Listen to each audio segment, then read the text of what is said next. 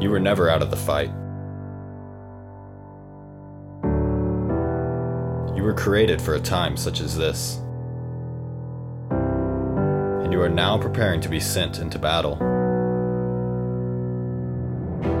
God is calling you to be His disciple, to be formed in virtue and holiness. He has appointed you as an ambassador of His kingdom, to go and represent Him to His people. And He's enlisted you as a soldier of Christ, to be sent out to fight for the good in this world.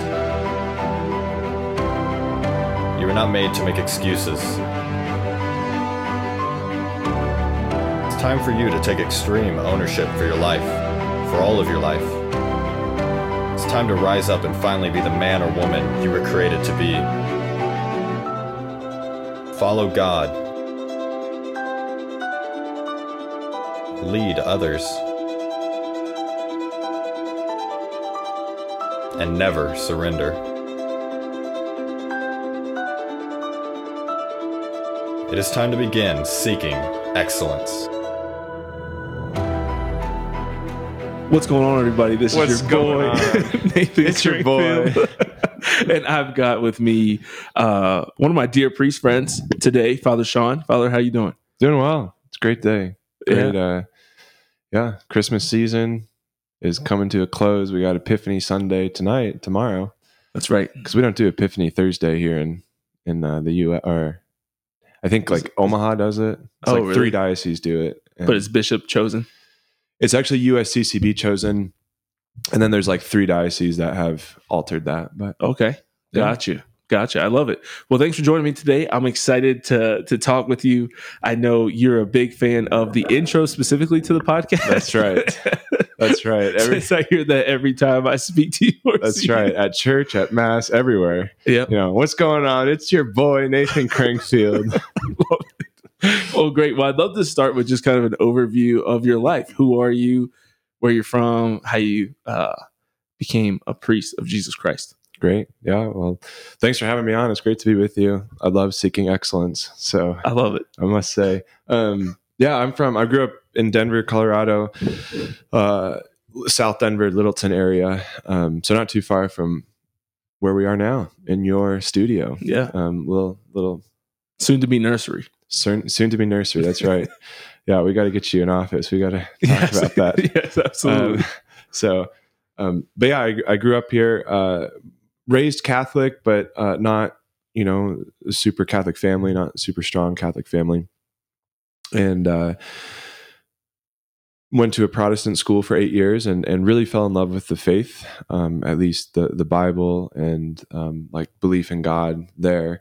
My favorite class was always Bible class, and it was fun. It was great. I had some really good professors and teachers. I learned about scripture very deeply, and then middle school came, had some struggles in middle school like most people do. Mm-hmm.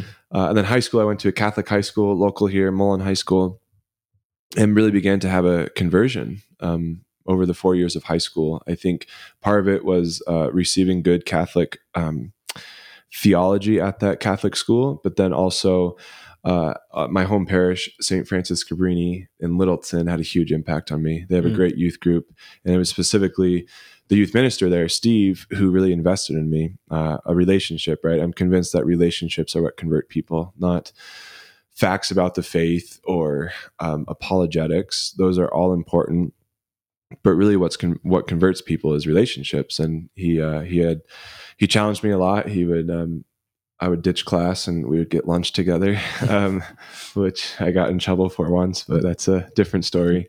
And he invested in me, listened to me, and began to have this powerful conversion. And then, it was specifically a moment in the Eucharist, a moment in Eucharistic adoration where I really felt the Lord's love for the first time in a really profound and powerful way. And maybe to speak briefly about that. Just coming out of middle school, it was like middle school is hard. And so when I got to high school, I desired one thing, and that was popularity. I wanted to be popular. And so I really quickly got mixed up in the wrong crowd. And then when I went on this retreat through confirmation, through Cabrini, just began to weep and say, Lord, I'm doing everything the world's telling me to do to be happy, and I'm miserable. I'm not happy at all. Mhm. And in that moment, just through the tears and through the surrender, I very clearly hear the Lord say to me, Sean, I love you. Come follow me. I love you. Come follow me. And that was really the moment where I didn't want to live for myself anymore. Didn't want to live for what the world was offering. I knew there was something greater, and not that it was a easy change after that. It was still very difficult, but kept trying, striving, and would try to go to mass more, try to pray more. And then through a series of different things that happened my junior and senior year of high school, I began to feel the call towards the priesthood, which terrified me. I did not want to be a priest. I thought most priests were boring and, I don't know, lonely and whatnot. And there was a few priests at St. Francis Cabrini that I met that were just really awesome and young. And then I encountered the Companions of Christ when I was there as well. And everything started to click of like, oh, priests can be normal, priests can be happy, priests can be young, et cetera. And in community. And live in community. Yeah. Exactly. You're not just isolated on your own. So then after my senior year of high school, I applied and entered seminary. And then 9 years later, got ordained. So I got ordained a priest May 15th, 2021. So almost 2 years ago now. Yeah. And it's been great, right? I'm in my first assignment at Our Lady of Lourdes in St. Louis here in Denver, where I see the Crankfields, Nathan and Emily, and soon to be baby Crankfield. So yeah, let's go, baby Crank.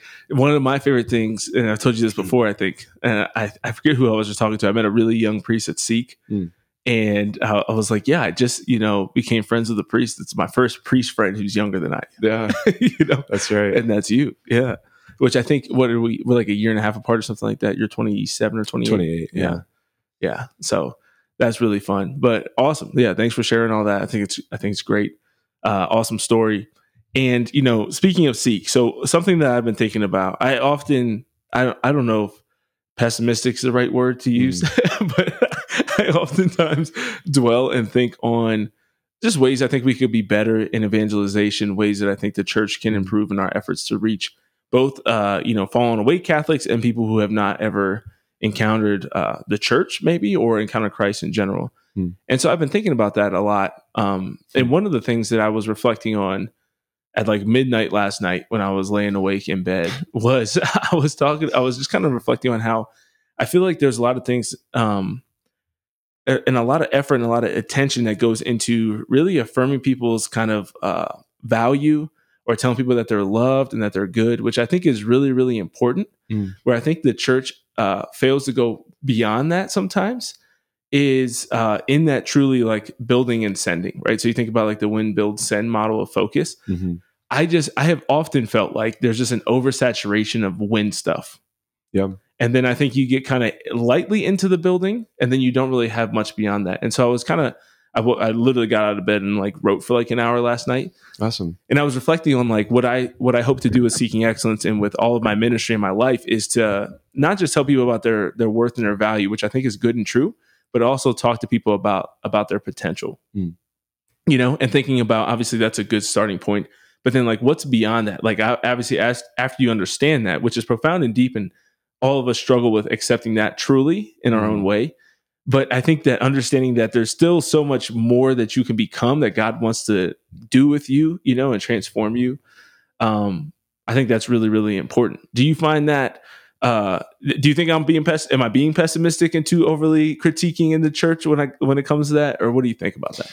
That's a great question. And no, I love the thoughts. I think this is win, build, send, I think is a great, great, great model. I think one of the challenges in the church right now, just in general, is you're right. We do a lot of win events and maybe even build events, but we don't send people out to bring people in. You have to be sent, and we don't do a good job of that right now, I think, as the church at large. But it's hard because Lourdes, for instance, I think this is a good example. Lourdes is a great parish. It's thriving in many ways. But one of the challenges at Lourdes, right, and a lot of these parishes is it's artificial growth. Meaning you get a dynamic pastor, you get dynamic priests, you get good musicians, etc. It feels like everything's going super well, but we're not evangelizing. It's a redistribution of Catholics, right? So it's a dynamic priest that people drive 30, 45 minutes to come and hear. And not just hear him. I don't want to make it sound like people just follow priests, but they want to go to a dynamic church. That's both the pastor, that's both music, that's the how on fire people are. Do people wear the lectors? The lectors, Nathan Crankfield, the one and only. It's your boy. Do people wear Broncos jerseys to mass, or they dress up? Do they wear something nice? You know, and all that goes into it. And I think if you're a parent, you want to surround your children with like-minded people, and with people who, when you encounter at church, they also are living the faith radically. Dynamic parishes are going to be like that. They're going to become magnet parishes. But it's artificial growth, because it's not true evangelization. It's a redistribution of Catholics. And then that magnet parish, the priest moves, and where those people go. Do you still have a magnet community, et cetera? So I don't want to go into too many details there, but I think you see what I'm getting at. So I think a lot of these events are important, the winning, but how do we build people up so that we can send them out? Yeah. So that we can go and evangelize. And one comment on that would be like, this is why win events are so important. Doing things that can allow non-Christians to come as well, or even non-Catholics. And so like one of the things we do at Lourdes, we have this beautiful grotto, right? That's outdoors, and beautiful summer evenings in Colorado, where we have gathering at the grottos, where we have it be a very kind of light environment. And sure, the talks that are there are going to be a little bit, they're going to be Catholic, no question about it. But one of the goals of that is to invite people who would be intimidated by Mass. You know, to invite a non-Catholic to Mass is very intimidating. I don't know when to sit. I don't know when to stand. I don't, I don't know the responses. And then why do I have to cross myself? And all these different things. Yeah. Whereas if you come to like a simple talk, that's a good kind of, I don't know, win event, which you can invite other people. Anyways, those are some of my thoughts. Sorry, I'm kind of rambling now. No, you're good. You're here to ramble. No, I think it's great. And I think that's like, in my mind, the way I kind of break it down is I think like halfway through the build and into the send is kind of that difference between kind of the fundamentals, the basics, and then kind of the higher level, the higher calling, right? Or kind of what I was talking about before of like understanding your value, and then understanding like the higher level expectations, excellence, right? Like your potential and what you can become. And that's something that I've been really frustrated with the church. I think we do a really poor job of. I think we often only speak about the minimum. And then I think we've been talking about the minimum for so long and begging people to do the minimum for so long. I coined the term back when I was doing youth ministry in Fayetteville when I was still in the Army. I was like, we're pleading for mediocrity. And that's what I feel like is the church's approach so often in evangelization. And that's why I think you see people watering down the truth. We're trying to bring the truth and bring things down and kind of compromise with people. Yep. And I think that it's really sad, because I think you have I don't even think most Catholics, even like most church-going Catholics, can really tell you like the precepts of the church and like what's actually expected of you. Yep. But they have a little bit of it, right? You're supposed to go to confession sometimes, every now and then. Maybe like some people will be able to know that it's at least once a year, hear Mass on Sundays, right? But I think that those precepts often, because we have so few people doing them, that sometimes you can start to do those and you feel like, oh, I'm good. Like I'm set, but I don't think that, I almost don't blame people who get that way, because we never really do a good job of painting the picture of like, what is excellence? What does a great spiritual life really look like? Except for when we talk about the saints, and then you hear about somebody like Padre Pio or Maximilian Kolbe, and it's like, well, I can't just go do that, right? I can't just like go give my life for someone in Auschwitz. But what for you, like, and I'd love to share mine then afterwards with you and kind of see what you think, but what are some things that you would kind of parameters, if you could give somebody a vision of what kind of like spiritual excellence looks like on even like the individual level? What would be some of the tenets of that? Yeah, I think I do want to just throw out a caution, though, because I think one of the tactics of the enemy is to think I have to do more and more and more. Yeah, absolutely. But is God asking us to do that, right? So I do think there's wisdom, obviously, in saying, no, we have to do the basics. But I completely agree. We can't just stop there. It's like, okay, I get the basics down, but God's still asking you to do more. He's inviting you, and to plunge into the spiritual depths, to be spiritually excellent.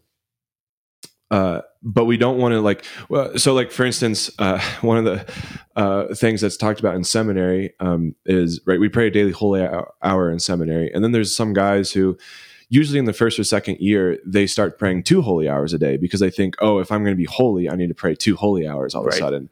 And then they start doing that, and then they get into like serious desolation, and they're like, why am I in desolation? I'm praying 2 holy hours every day. Like I'm better than all these guys. They're only praying 1 holy hour, but the Lord didn't invite that person to pray 2 holy hours. Yeah. Live your schedule, live the seminary schedule. Now, as a lay person, it's a little different because you're not called to make a daily holy hour, in the same way that a priest is. I think you should strive for silent prayer, but it might look different from a daily holy hour. Right. So just to caveat that, to put some parameters there, but how do then we strive to be spiritually excellent? I think maybe just to give one thing, and then I'd love to hear your thoughts, but one of the things traditions that I think is like very, very lost in the church right now is asceticism and fasting, right? And living a certain ascetical life. We had a priest at the seminary who said just very clearly, if you ever leave a meal, or he said it in the reverse way, you should never leave a meal without giving something up during that meal. And it doesn't have to be big. Like you don't pass on the steak or you don't pass on whatever, but maybe as everyone is putting salt on their potatoes, you decide not to put salt. Or maybe as the bread is going around, you take a piece of bread and the butter, maybe I just won't have butter this meal. Someone forgot to fill up my water glass. Okay, maybe I just don't have water right now. I don't know. They're just like those small things that some sacrifice. Exactly. But we have to be beings of sacrifice. So I think that's one example of like Fridays. I've always been a day of fasting, a day of penance in the church. Obviously, specifically during Lent, it used to be that you have to fast from meat every Friday or abstain from meat every Friday throughout the whole liturgical year. And the church has relaxed that. But I think the reminder to say, but we should still be doing some type of penance on Friday is really healthy and really good, right? Yeah. It takes our attention off of ourselves to remember, oh yeah, I should be offering sacrifices. This is the day of the crucifixion. So I think penance, asceticism would be, one example of that. For sure. What do you think? Yeah, no, I think that's really important. The one thing that I try to aim for, and I think there's a lot of kind of outside things that go around this, but my first kind of stumbling upon anything that gave me something higher to aim for was Matthew Kelly's 4 Signs of a Dynamic Catholic. I don't know if you've ever read that. I haven't. I think it's good, and I've encouraged people to read it. What are the 4 signs? They are this. Hopefully, it'll be a recap for those who listened to the first episode on this. But prayer, study, generosity, and evangelization. And so he talks about prayer. I think just as you mentioned, can have a kind of a range, right? So I have a minimum that no matter how busy I am each day, like I have to pray. I can't just not pray at all, right? That's not an option. But like you said, I'm not going to necessarily pray a holy hour in adoration every single day as a married man or as a father, you know what I mean, in a full-time job and all that. But it's like, okay, well, what I think there's always a need for disclaimers in it because I think it's easy to become scrupulous and over-obsessed with it, like the seminarians you named. Yeah. But it doesn't mean we should never consider it and think of like, what could I stretch for, right? And as we just passed the new year, and are thinking about some of those spiritual goals and resolutions, things. I think you can start to say, okay, I can at least pray. And one of our goals, me and Emily, is to pray a holy hour a week together in adoration. That's awesome. 1 a week. You know what I mean? And that's what I think it can be a part of spiritual excellence for me and for us. Going things like daily mass, I think are some of the things that are beyond those 4 signs. Another thing I think of with the 4 signs, obviously fasting is another great example. But one I want to get your thoughts on is, and I've talked about on the podcast before, is dress for mass. Yeah. And I think all of these things are the way that I view it. My kind of analogy for me is when I was growing up and playing basketball, I watched all these different NBA players, and I kind of thought, for me, what do I want to be able to do on the basketball court? Right. I want to be able to shoot threes. I want to be a good rebounder. I want to be able to, execute certain types of passes. I want to learn and be smart of how to move without the ball. I want to be good at defense, decent at post defense, like strong, on guards. I want to be physically fit. I want to be able to dunk. I want to be able to do whatever it is, right? And that's what I feel like you almost have to craft, and obviously through prayer and working with God, to be like, what do you want me to do on the spiritual side, right? What does spiritual excellence look like for me when I'm truly dedicating my life in my vocation, in my personal circumstances to you. And I do think there's obviously minimums given to the church or given by the church, right? Like hearing mass at least once a week. But then you can think like maybe it's daily mass on top of that, right? Yep. And then I think something like a dress code could also contribute to that for someone as well. But what do you, obviously you are a parish priest. What do you think about dressing for mass on Sunday? Yeah, I love it. I think people should. And Dress nicely? Dress nicely. Yeah. Yeah, sorry. How nice? Like that's the question. And that's Yeah. what I want to get to. Cause it's like, I'm from Colorado. You're from the East Coast. The Yeah. East Coast tends to be a little bit more formal, right? Sure. Colorado is so casual. I grew up playing different sports, and I'd wear like my baseball uniform to mass. And just thinking Yeah. back, I'm just like, that is crazy. Why did I do that? And yeah, I say this lightly, but it was kind of the culture of the parish that I was not the only one who did that, right? And in one aspect, it's like, well, praise God that they're at mass, you know, that we went, etc. But there's something about looking like your Sunday best, right? That song by Surfaces, you know, you got to wear your Sunday best. There's something truly about that I think is really important. But I do want to caveat. Sorry, I like to make a lot of distinctions. I studied philosophy. I studied theology. A lot of distinctions. Colorado is casuals, so like I don't think people need to be wearing a suit and tie, because you don't want to go the opposite direction where you stick out. If that's your culture and everyone's wearing a suit and tie, wear a suit and tie. But if it's your culture where most people wear jeans and a Broncos shirt or a football shirt to mass, the Broncos are terrible. You know, They are. I don't think people are wearing Broncos jerseys anymore, but maybe Bills jerseys. I don't know. But right, you want to, if that's the culture, maybe do a step beyond that. Wear slacks and a nice collared shirt. Tuck in your shirt, you know, something like that. Make it look nice. So I think you should do one step above maybe what the kind of culture is like. Yeah.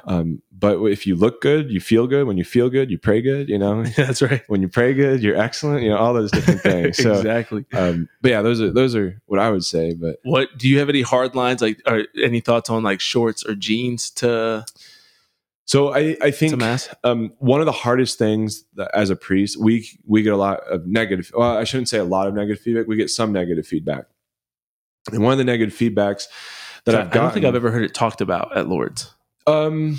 Very rarely, but like one time a family came in and I wasn't there. I got the phone call or email afterwards, or someone told me, I can't remember, and they were so put off when they had never been to Lourdes before. They had probably been to other parishes. Maybe I don't know where they were from. I don't know the full story, but they show up in shorts and right t-shirts, and they just didn't look like, you know, your regular kind of Sunday best.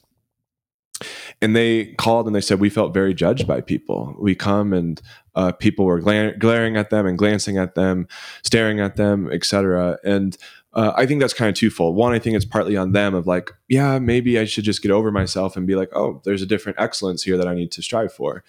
Right. However, you don't want to be to the point where you're unable to have dialogue with people.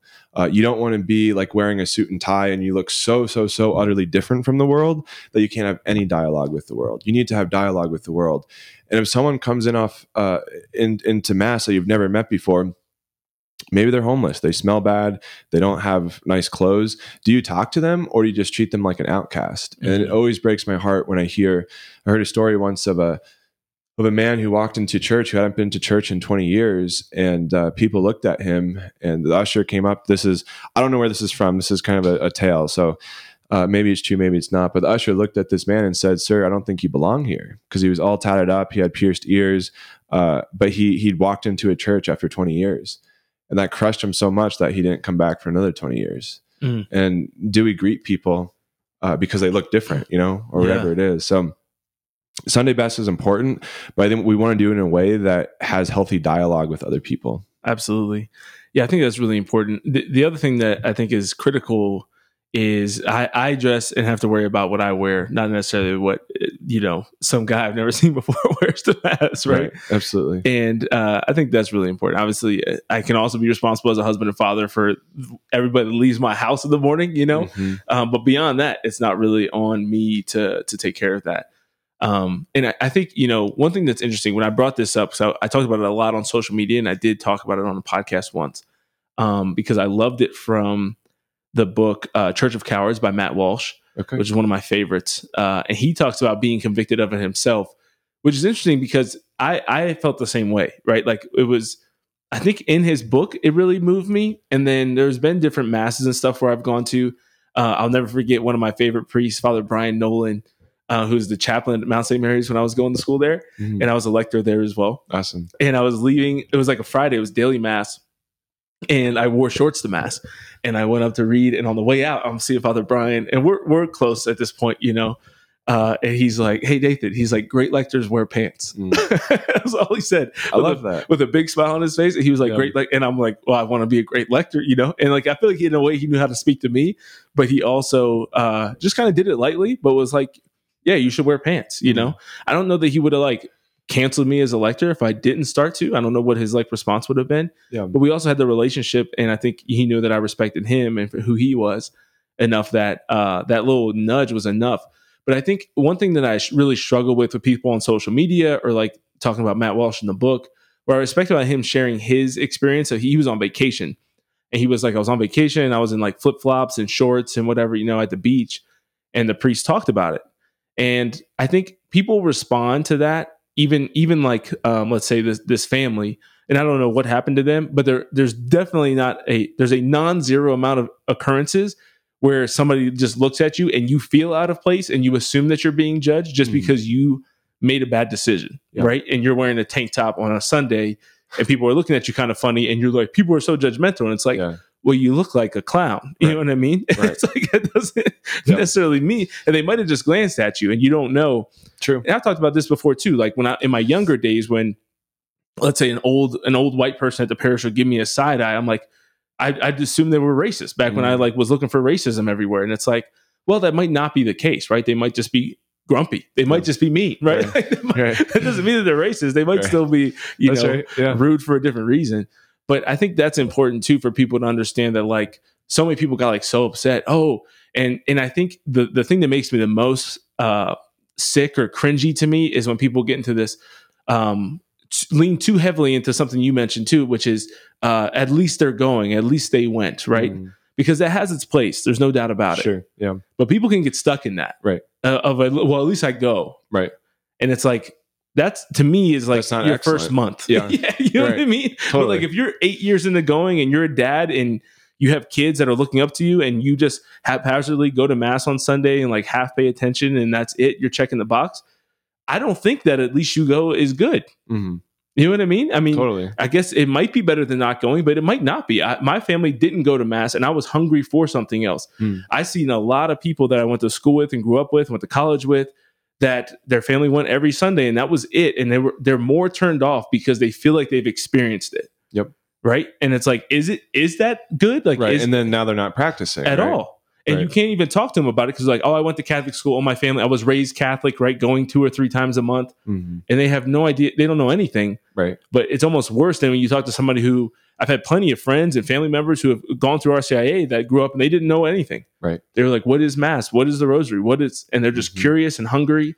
And they don't come with this, all these assumptions. Yeah. Exactly. Yeah, totally. I think we have to create cultures of excellence. And when you go to mass and you see people wearing the right things and wearing pants and wearing, the women who wear the beautiful dresses and everything, it's like, that's the way it should be. And then when you get someone who maybe hasn't been to church in a while, they come in, it's just, there should be an excellence where they say, wow, this church is different. People aren't wearing their Broncos jerseys. People aren't, I don't know, dressed in flip-flops and shorts, Matt Walsh. But yeah, so yeah, praise God he went to mass, like you're on vacation. I get it. We've all done that. We've all been there. But when we have cultures of excellence and when we build them, there won't be this kind of apathy about the faith. It'll be like, no, I want to be better and better. I personally think in America, we watch too many sports. We worship sports in America. And I love football. I play fantasy football every year. I got 5th this year. I'm still frustrated about that. I should have won that semi or the quarterfinal game, but that's a different conversation. Rough. But we worship sports, and one of the hard things about being a priest is like I very rarely watch Sunday football anymore.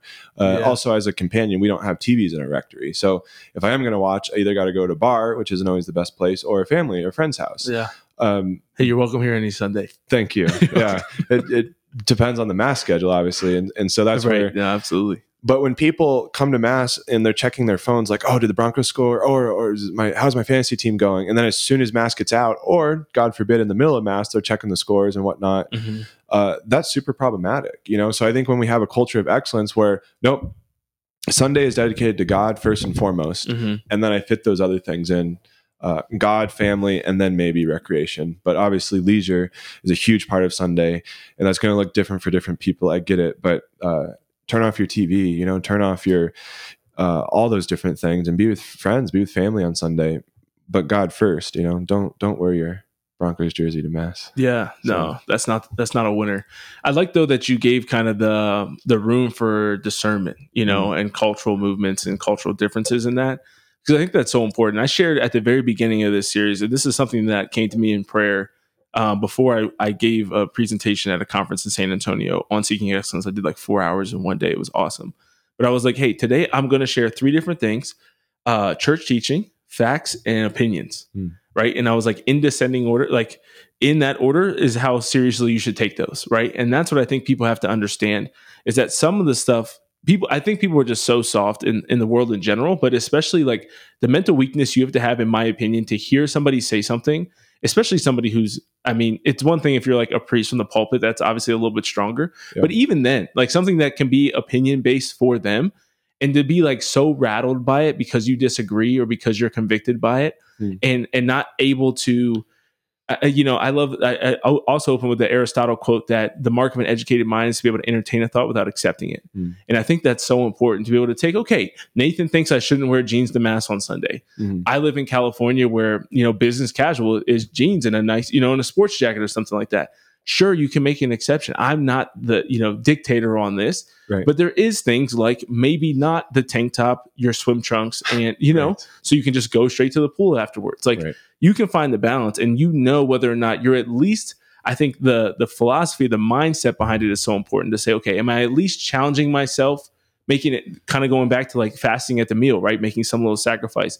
I always say, I like to feel like on Sunday, I'm making a little extra effort than the best thing I wore this week, barring that I went to a wedding. I like that. Right? Like if I tuxedos aside, I work from home is the way I always say it myself. I work from home. I was in sweatpants till 15 minutes before you got here today, awesome. Right? Yeah. and a t-shirt. So it's not that hard for me to go one step above that. If I wore a suit and tie to work every week, I'd probably either do that or at least a suit or like a jacket and a shirt. You know what I mean? Yep. But it's like you kind of feel where you're at and try to strive for something that is your best or close to it. Yeah. Right? Every Sunday. Yeah. No, that's good at last for personal discernment. I got a question for you. Oh, let's hear it. Yeah. So someone asked me this, and I've been thinking a lot about it because I think it's a fascinating question. And it just came to my mind. I'm just like, I got to ask this. Let's go. Seeking excellence. Do you think military service should be required for Americans? What a switch. I'm definitely down to switch. Did you want to switch? Sorry, did you have more questions? I just want to acknowledge that switch. No, I don't. So that's great. Do I think military service should be required for Americans? One, I definitely don't think for all Americans, because I don't think that women should be required to serve in the military. Second, I don't know that I do think it should be required. I think we have seen a lot of issues in the past with the draft of just like desertion, and you just have a more problematic soldier when you don't have a volunteer army. I think one thing that could be really good, and I don't know what country it is that does this, but some type of civil service, I would be more open to being required. So you like do something with some type of actual like public good, right? But that can be tricky as well, because I'm not a fan of big government, and I don't think that there should be like created government jobs for these people just to do it. So I would probably vote no on it, because I don't think that, I don't think for many people who don't want to go to the military that it ends up actually being a net positive for them or for the military. Yeah. Great. Thank you. I had enough problematic soldiers as an officer with volunteer soldiers, and we were in a place too. It was kind of crazy being in the 82nd Airborne Division. We always say like you volunteer kind of 3 times, because you volunteer to be in the Army, you volunteer to be infantry, and then you have to volunteer to be airborne. And so the people who get there, I mean, like, you have to want it. Right. You know, you can opt out of all three of those things. Sure. As it currently sits. Right. And so it's like when you still get people who just like choose to do drugs or do crazy stuff instead of like just serving in the army. Yeah. It's tough. And so I don't think I'd wish that on anyone. Sure. But I do think that that's fair. More people could benefit from enlisting or serving in the army somehow. But that's the question, is then like, does the benefit outweigh the cost? So part of the background of this question is just like talking about seeking excellence and becoming the best, especially spiritually. And this is a little bit more humanly, honestly, speaking to this right now. But one of the things that's really lacking in our generation, and now the generations younger, is just discipline and virtue. And right, it's for to be blunt here, right? It's a weak generation. We have a weak generation. And so when you get up there, as you're mentioning, the priest gets up there and says, like, we want you to wear Sunday best to mass. People freak out. People are just like, who is this priest telling me what I need to do and what I can't do? And da-da-da-da-da. It's just like, no, man up and do what's excellent. Yeah. And another side to this too is no one has patriotism anymore. Maybe I shouldn't say no one. I speak in absolutes, so forgive me. Hey, two people in this room do. So I have patriotism or speak in absolutes? Both, probably. Both, okay. So patriotism. No one has patriotism, but in the sense that like, so the perfect example of this, and it shouldn't even say perfect because there's problems with the draft, as you mentioned.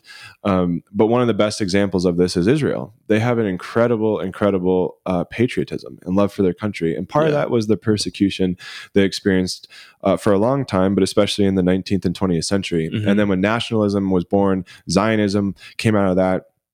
Israel said, we want our land back, and they fought for it. They got it back. And now when you turn 18, you're required to enlist into the army. Men and women there, right? Men and women, yeah. But they have one of the highest rates of like patriotism, patriotic love for their country. And with all the division in America, yes, there's problems. I just wonder if we had a draft, if people would be two things. One, more willing to stand firm for their country and like get behind people and stay united. Like, okay, yeah, Democrats, Republicans, we have our differences, but let's try to find where we can be united to defend the best country in the world, the greatest country in the world, right? That's the first thing. And the second thing is, how do we have authentic discipline and virtue in a weak generation? I think military service could be really, really good for that. And so when you're Nathan, when you're talking about like, when people challenge me, when that priest challenged you and said like, hey, lectors wear pants, or however he phrased it, like, you responded to that because I think you're a man of virtue who said, okay, I can do better. I can be more excellent. But there's a lot of people who don't seek excellence. How do we get people to seek excellence? That is the hard question. And I struggle with my pessimism, I think, around that. As I was writing last night, I was kind of thinking about this, is I don't know how to necessarily like develop that within people. Yeah. You know, like to me, I almost feel like it's like partially innate. I don't know that there was really like choices that I made that made me want to do it more. Yeah. Like kind of like when I opened up my writing, I was just like, I'm a man who desires to be great.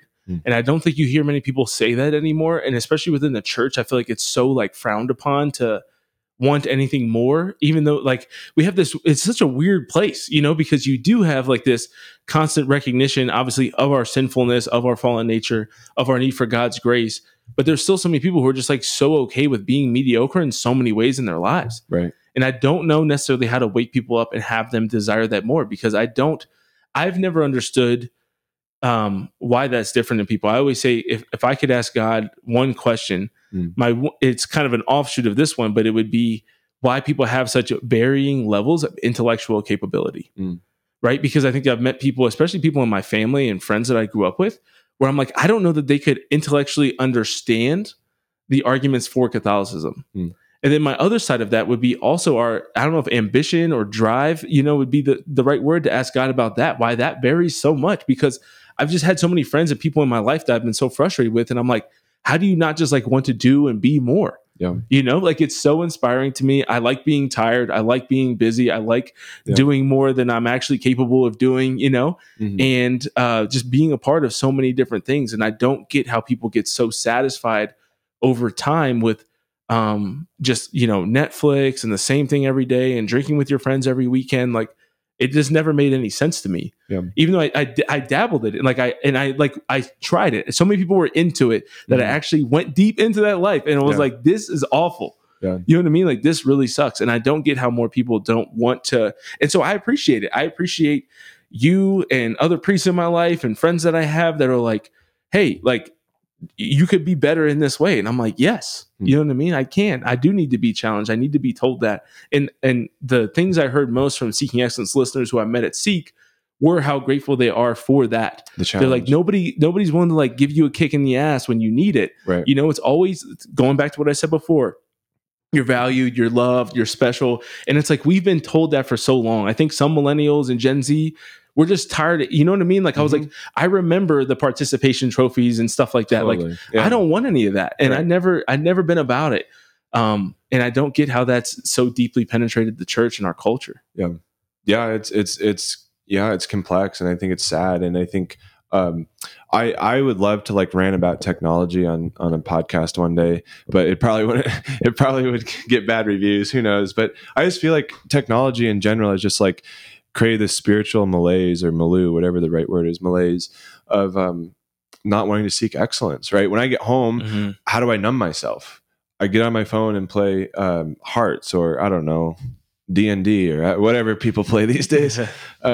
Right. But like, we numb ourselves. We get home, and instead of like picking up a book and reading, we turn on the TV. We're going to work out. Yeah. Yeah. Instead of going to work out, like, we turn on, we pull up the Instagram and whatever, and we just mindlessly scroll through. I went to the DU hockey game last night, which was super fun. I love hockey. I played hockey for 12 years. It's so much fun. Every time I go to a hockey game, I'm like, oh, this is like, it's so painful to watch, because I'm like, I just want to be out there. I just want to be on the ice with those people. But anyways, I was at the DU hockey game, and there's these people sitting in front of me. I had no idea who they are, but it was two men and one woman, and I'm sure the man and woman were dating or something.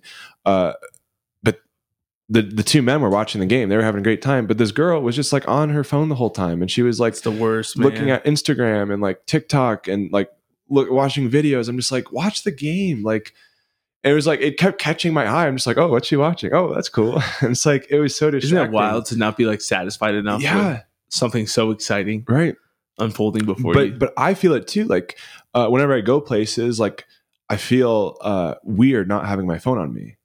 Like, I only feel comfortable in a sense if my phone's in my pocket. Like, I've become addicted to having my phone on me.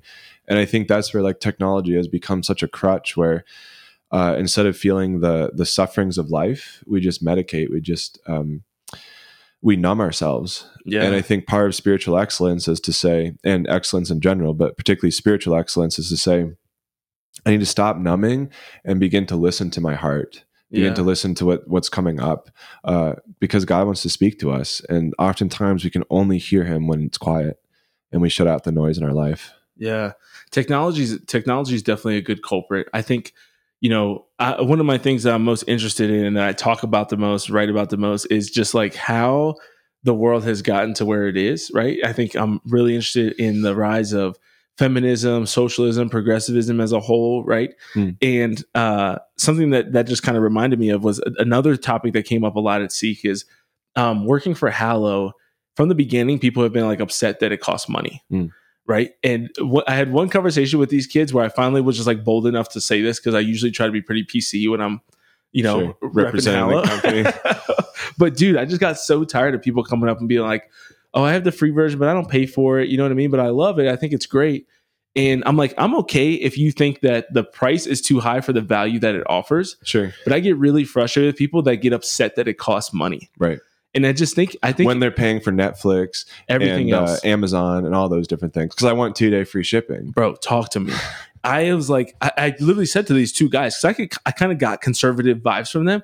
And I was like, yeah, I just really think that socialism has entered the church and affects people to the point that they think they can have great quality stuff for free. Yeah. And I was like, and you shouldn't be like that. And they were just kind of like, damn, you know what I mean? Like, I did not expect you to say that. And I'm like, yes, why do so many people? I'm like, dude, if you're in college, you get a 50% discount on the $60 a year. That's great. $30 a year. Yeah. $30 a year. Yeah. Think about that. That's nothing. $250 a month. Yeah. And I'm like, $2.50 a month. Legit. Yeah, it's so cheap. I can't even imagine. I was like, I don't even know what to tell you to skip on. That's like a small black coffee at Starbucks. Right. You know what I mean? Because Starbucks is so expensive now. That's not a latte, not nothing fancy. Like just a small, the tall black coffee at Starbucks is like probably more than that. Yeah. You know, maybe a gas station coffee. A 7-Eleven medium coffee is probably what you'd have to give up once a month. And I'm like, dude, and what I was telling Emily earlier when I was ranting about this, because I rant to her always before podcasts, before I write things or read things, or say things, is I was just like, man, it also like is offensive to me as a man if I had to tell somebody like, oh, I don't have $250 a month. Mm-hmm. You know what I mean? Like I am here to provide for my family. If I think that this is of spiritual benefit to me and to Emily, like, why would I not? Just like a gym membership or some of these things. Like, I ought to work enough to provide those things for my family. Now, there's other ways that we can do that, and I have to be disciplined in making sure that those are happening if I'm going to save the $250 a month. You know what I mean? Totally. Or $5 a month for us to not use that. But what's crazy is people will pay for the things that they love. Yeah. So the person who said that, and hopefully he listens to this and is inspired and changes, right? But the person who said that, I guarantee you, he's paying for the things he loves. When I was in college, and still to this day, like I spend a lot of money to get a ski pass every year. But it's one of the ways I grew up recreating. It's one of the ways I continue to recreate with my parents, with my dad particularly. I love that. I love being able to ski, but it's not a cheap sport. It's not cheap at all. We pay for the things that we love. If we truly love God, not that God costs money. We don't want to say that. You can't buy sacraments. That's simony, right? But we want to give to the church, and we want to, the things that are excellent, we should be paying for. We should be at least helping recuperate or whatever the right word is there. So I think it's great. Like I think Hallow should cost money because the people who make it have to also make money, have to make a living. So, yeah. And I just think it's so dangerous. And I think about how much that applies to the spiritual life to just expect things for nothing. Right. And obviously, like, I'm like, the grace of God, like that is the only thing in life that is truly free, right. But then still beyond that, like your salvation in a certain sense is free, but it also requires your response and your participation for the rest of your life. And so I'm like, just the mindset though, that like everything should be free, everything should be given to you. Like that's a dangerous spot to be in, because then when I do have to grow spiritually or I have to lead my family, like that demands things of me. Right. And if I'm constantly in this mindset of like nothing good should be demanded, or like I shouldn't have to work or do anything for the good in life, how do you live? How do you go forward? You definitely can't seek excellence in your life. Right. You have to just kind of be down for whatever is given to you. Yeah. I think the word that might help us here is entitlement. Right? Yes, we just have an entitlement mentality. And this is something that's actually talked about in seminary a lot. When I was in seminary, it was something the formators and the staff were always talking to us about. And part of the reason why is because they said, like, your generation, the men that we're now forming in seminary, feel and act like they're very entitled. And this is one of the great temptations for priests. If I'm honest, like, yeah, we get a very poor salary, but everything's paid for us, right? I have a place to live. I never have to buy a house or pay rent in my life ever, right? Great job security. There's not very many priests right now, so I'll never lose a job. That's true. I'll never be fired, per se. Like certainly priests have struggles where they have to maybe walk away from the parish for a little bit.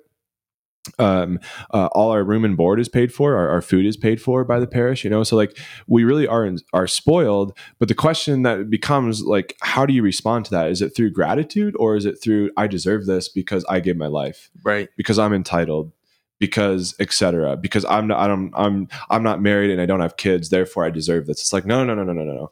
That's not at all the case. And I think here in America, we don't have as much entitlement mentality as maybe some third world countries. However, there's still an entitlement in the priesthood that we have to be aware of. Right. But entitlement has to end. Like this, like our generation can really struggle with that. Like, yeah. Do you make your own lunch? Those who are in high school, like, do you make your own lunch, or does your mom still make it for you? It's like, bro, you're 15 years old. Like, make your own lunch. So. Yeah, entitlement is so big, man. I just recently heard somebody say, and I don't think this is like 100% true, but I think it's a good kind of flipping things on its head, or another way to approach things. Is somebody was like, and talking about capitalism, they were like, money's not the root of all evil.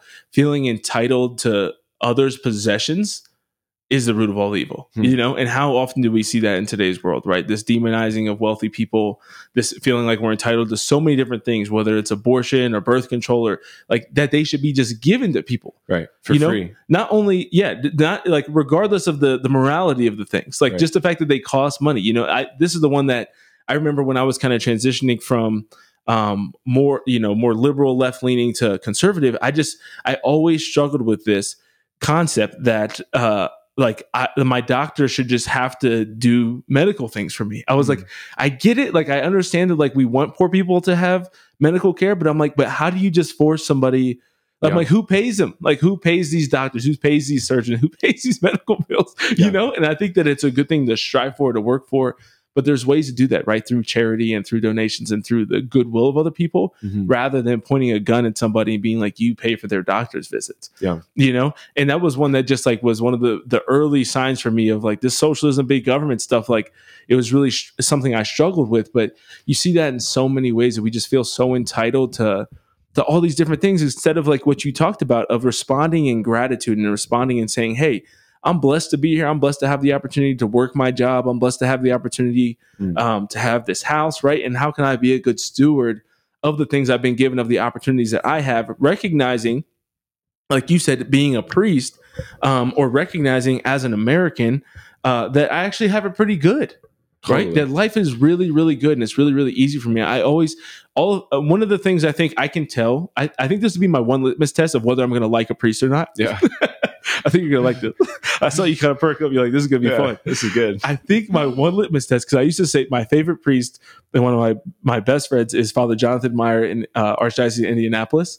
And, this is one of my favorite things about him. I think my litmus test of whether or not I'm going to like a priest is whether or not they think the priesthood, I have to figure out how I'm going to word this so I can make it a test. Yeah. But whether or not they think it's hard, but whether or not they're grateful for it, or if they feel like they're in a place of entitlement and kind of like put off by the things they have to do. Yeah. Right. Like Father Meyer is one of the busiest priests I know. He coaches cross country for the local public high school. He had, before getting a second priest, he had 4 parishes, I think that it was, in his like very rural area, and now they have 7 different locations. Wow. And I think 3 parishes because he combined a bunch of them.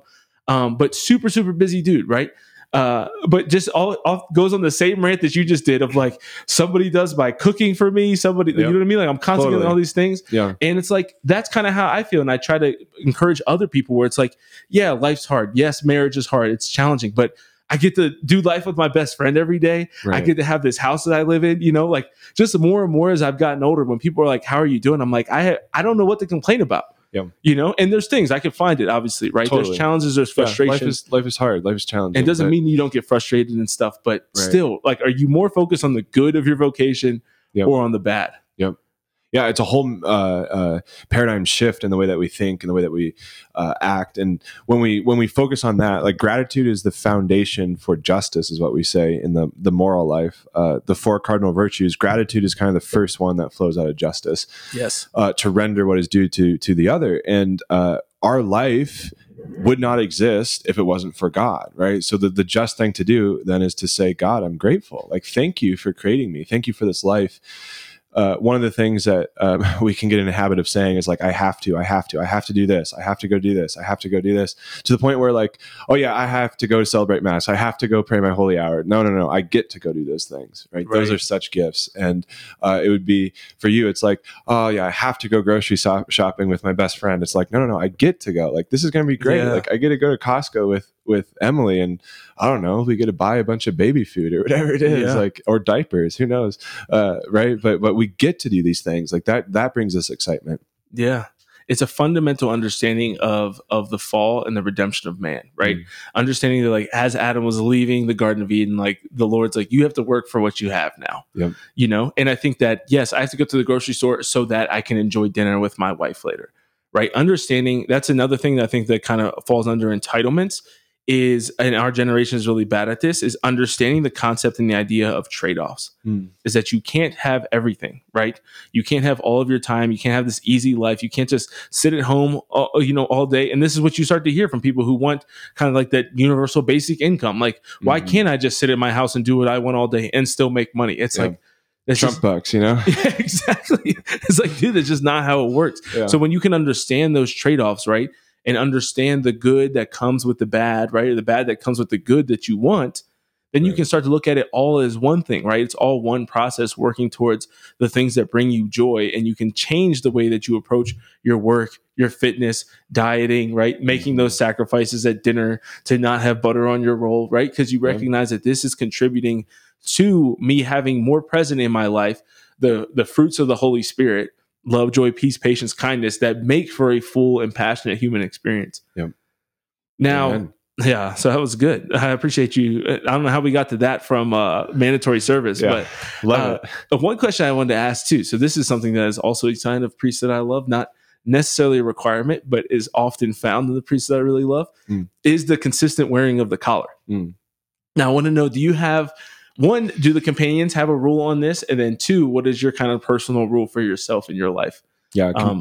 And maybe just clarify what I mean for that for people who maybe aren't Catholic or. Gotcha. Yeah. So like the clerics is what I'm wearing right now for those who are looking on YouTube. Yeah. Is that on where the you post YouTubes? this? Yeah. On the YouTubes. Yeah. So and it's specifically the priestly garment, right? That's how we recognize priests. Obviously not just Catholics wear this, like Anglicans will wear this. I see some Methodist women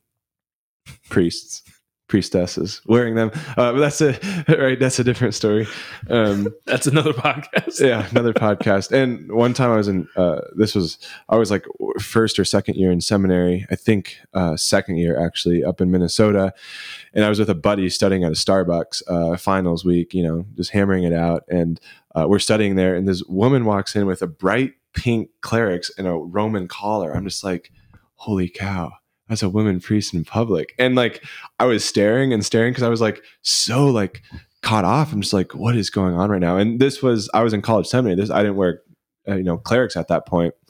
And, we made eye contact and I just felt so bad because I'd like been staring for like 5 minutes at her and she had to like notice, and then I was too afraid to go talk to her. And were you in a collar at the time? No, I was not. Okay. So, Gotcha. So, but I was hilarious. I was probably 19 or 20 and I was just, I don't know. It was definitely a unique experience. Anyways, diocesan priests don't have a rule on it. Yeah. Specifically diocesan priests, and companions are all diocesan priests. So, I think it makes sense to wear them, right? It's kind of our habit, if you will, to compare it to a religious order.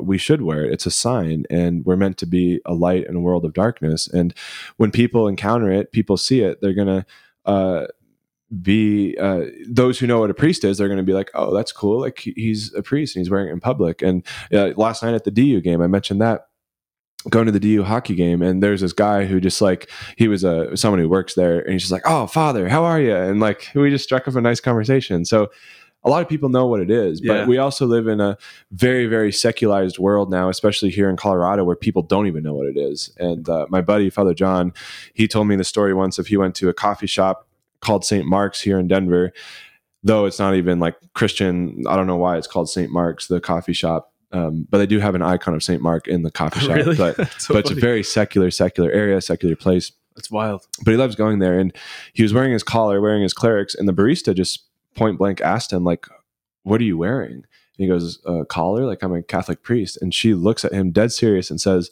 what's a Catholic priest?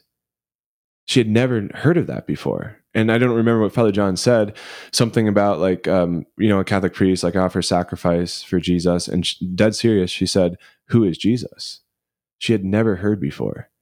And she was probably in like her 20s or 30s. Just shocking. Like she had never heard of Jesus Christ. Wow. And so the collar is like today, I think because it's so secular, like you just don't know your reactions. Dang. I personally have never had a negative experience in it. Yeah. Like where people yell at you or spit on you. I've never had that, but I do get stared at a lot.